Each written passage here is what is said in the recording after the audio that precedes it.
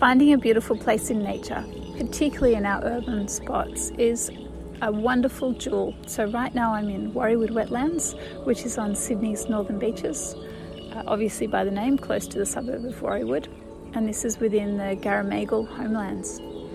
And today we're just having a quick chat about reflection on the last chapter that we read, which was chapter 7 in Fred Alan Wolf's book, Mind into Matter.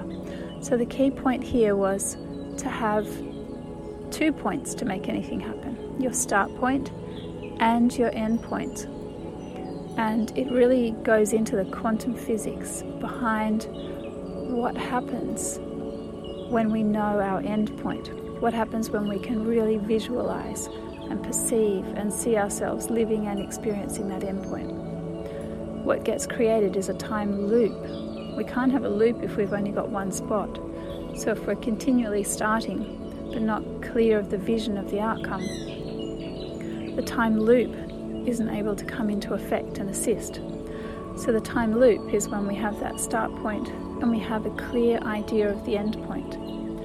Now, quick note here is we don't need to put time to that end point. We don't have to say in 2 years, in 2 weeks, or this afternoon, because things can move outside of time and space when it comes to the time loop. We can have things happen as soon as they are clearly perceived and accompanied by the person who's perceiving that endpoint having the elevated feeling of that outcome already happening.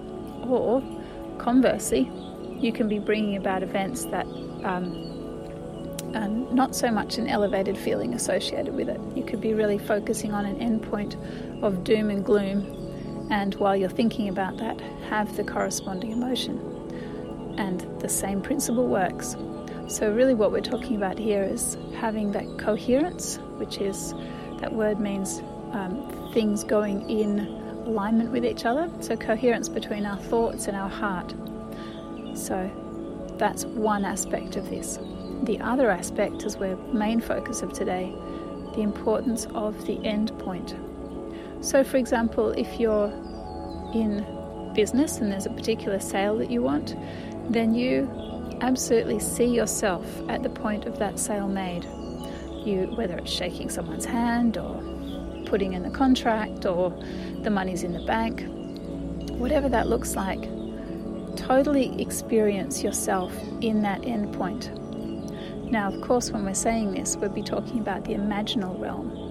And all through our life, we've had that ability to image, that's imagine, to bring images forward. And young people are particularly successful at imaging. So what we need to look at here is the importance of imagination. How can you get it so detailed, specific, that you really not only see yourself there, but you feel it? So this cultivating of the corresponding emotions, that end point has been attained. So as we said in the example of a sale, how do you feel when that has been achieved?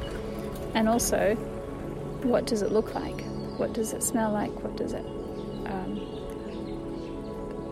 we said look like, but the other sensations, get all of your body involved, which means more and more of your brain involved, which means as you think it and feel it, you are actually magnetizing it to you.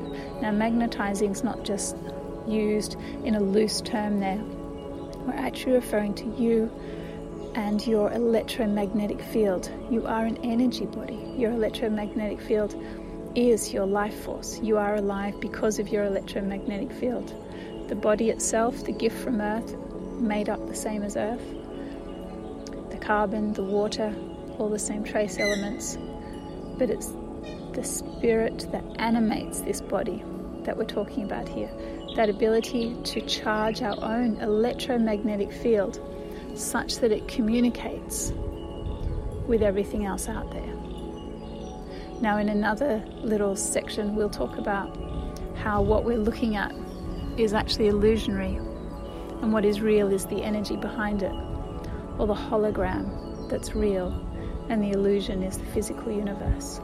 However, for right now, let's know that what we're talking about is imaging or imagination being very real and critically important, and how we use that in visualizing, feeling, thinking, bringing ourselves totally into that time and space of that outcome or end point or finish being complete.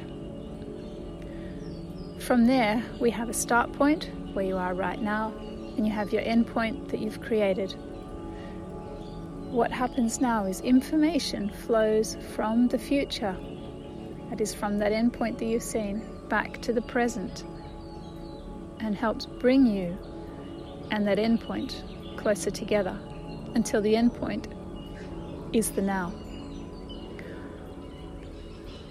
Taking yourself away from your everyday spaces, from your office, from your house, from your usual people, from the cafe you go to, from the place you drink coffee, wherever it is.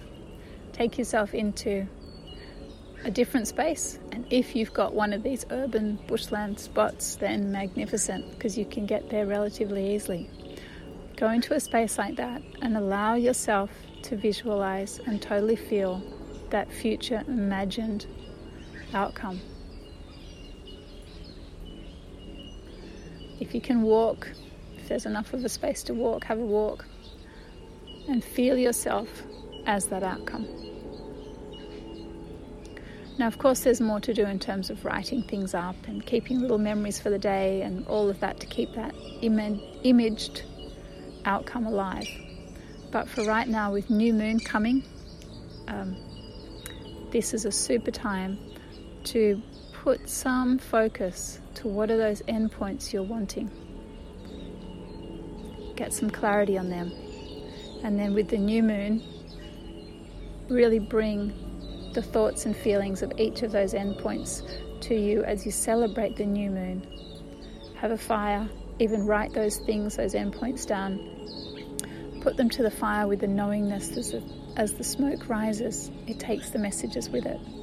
Then live every day of those 28 days to the next new moon, being and living and feeling, knowing that that end result is already manifest.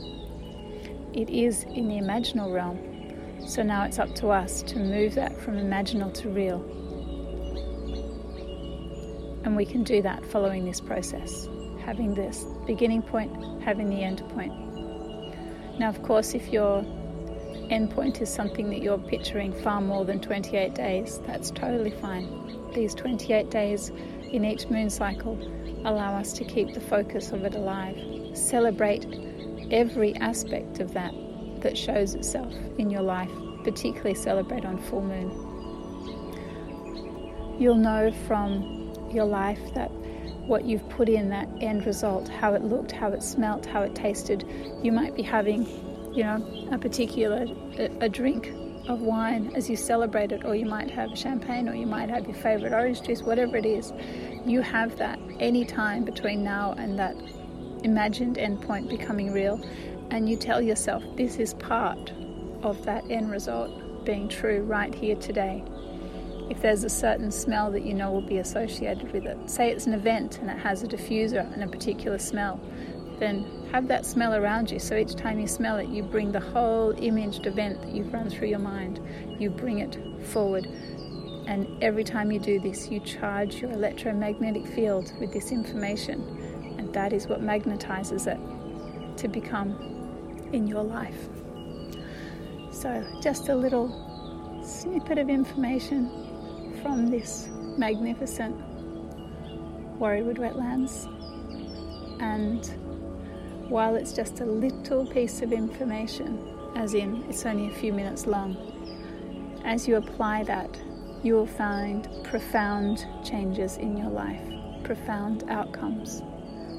And as I mentioned, it could be that you're wanting to manifest things and you put this into conscious action. It can also be the reminder to look at your thoughts.